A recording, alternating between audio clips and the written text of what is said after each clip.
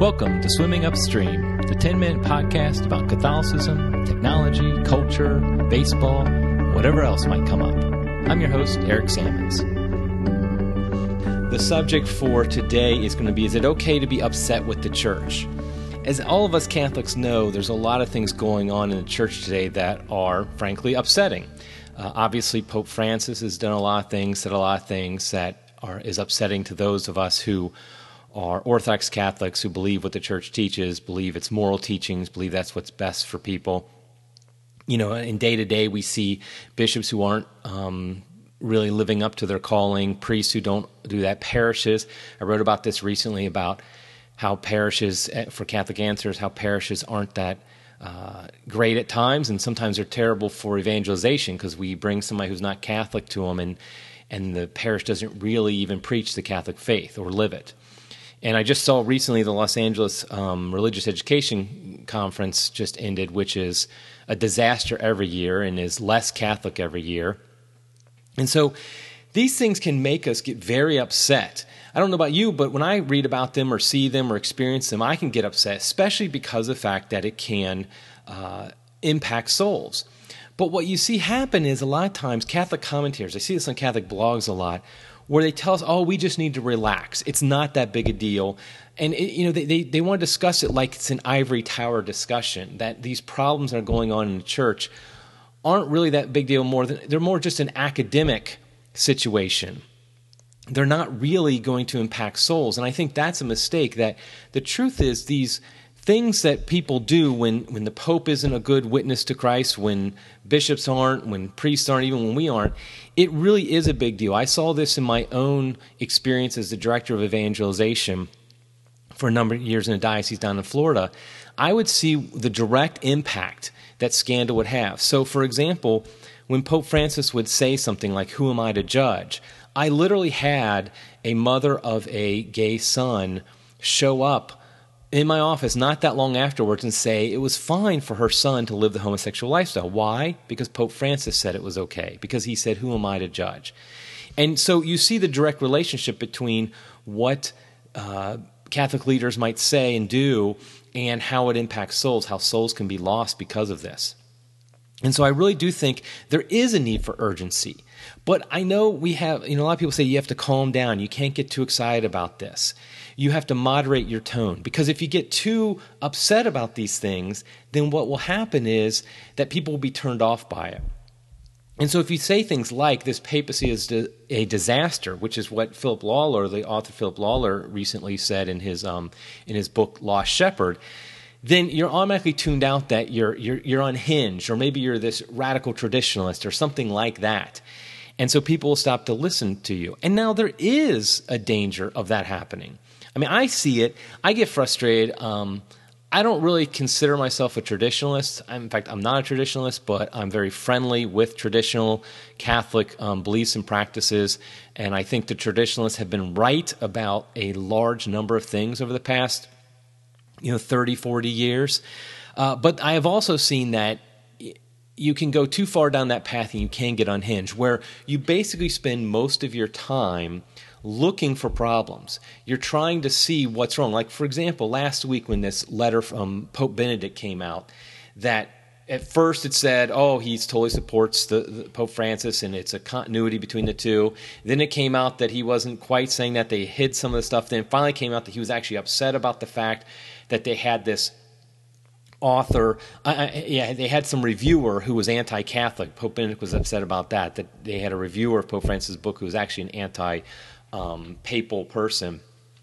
And so what I saw was traditionalists wanted to jump on that real quick and say, oh, look, Pope Benedict's not on our side either. Something's wrong with him too. He's on the other side as well.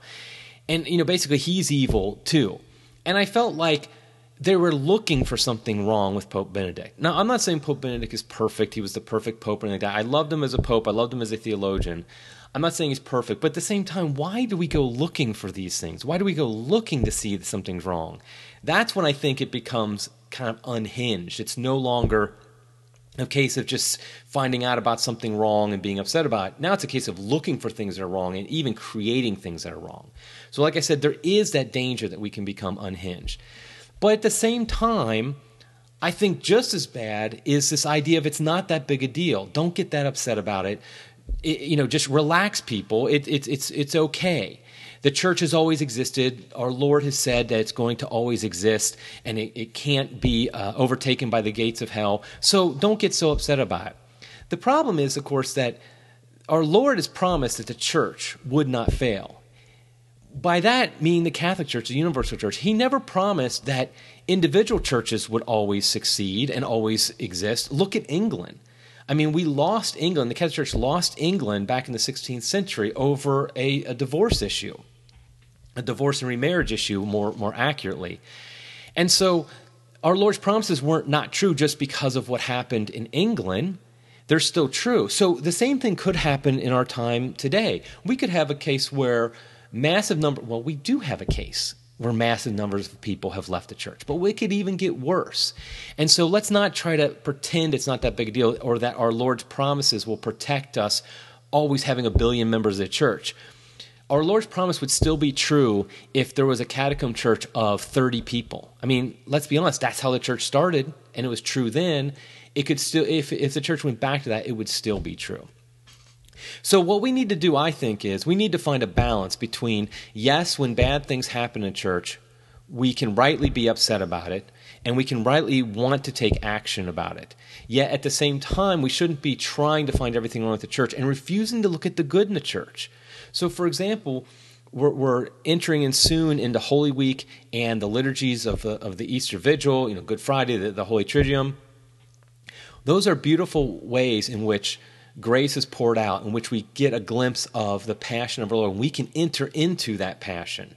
Well, this is a beautiful thing. We can't forget what a big deal that is, that we're able to be there and be at Calvary when our Lord died for us. The fact that that is a possibility for us, we should remember those things too, not just remember the fact that, the Pope's not doing a great job, or this bishop or that bishop aren't doing a great job. They're covering up this abuse crisis.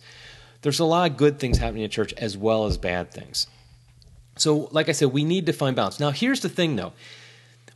I think the reason we get so upset is when something happens in the church, let's say Pope Francis does something yet again that causes a scandal and causes potentially people to be lost to the faith.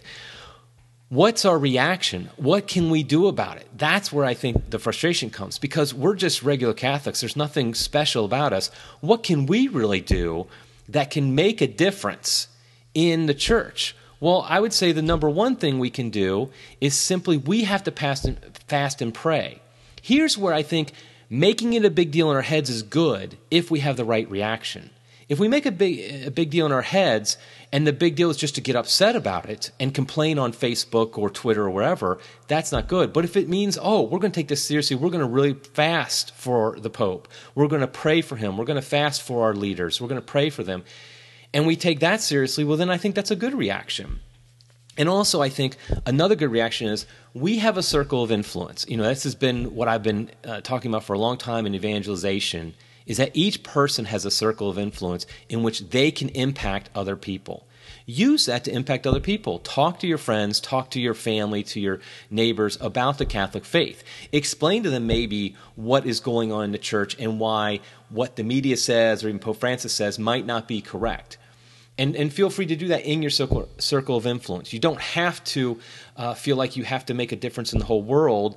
Just make a difference in your world. I think if we do that, if we take these things seriously, and our reaction, though, is serious in what we can do in praying and fasting and using it for our circle of influence, then I think that can be a good thing. I think it can be okay then to be upset with the church. But again, if we're just upset because now we're just going to start complaining about it everywhere we go, especially on social media, I don't really see how that helps anything. So that's basically what I want to talk about today was, yes, it is okay to be upset with the church. We need to do it in balance, and we need to have the proper response to it. So like I said, this is podcast number 50. I'm going to upload this to my website pretty soon. It'll be on iTunes, and so tell people about it. If you like the podcast, please rate and review it on iTunes. Also, if you like the Facebook Live, let me know about it. And maybe I'll keep doing these even past episode 50. Well, until next time, keep swimming against the stream.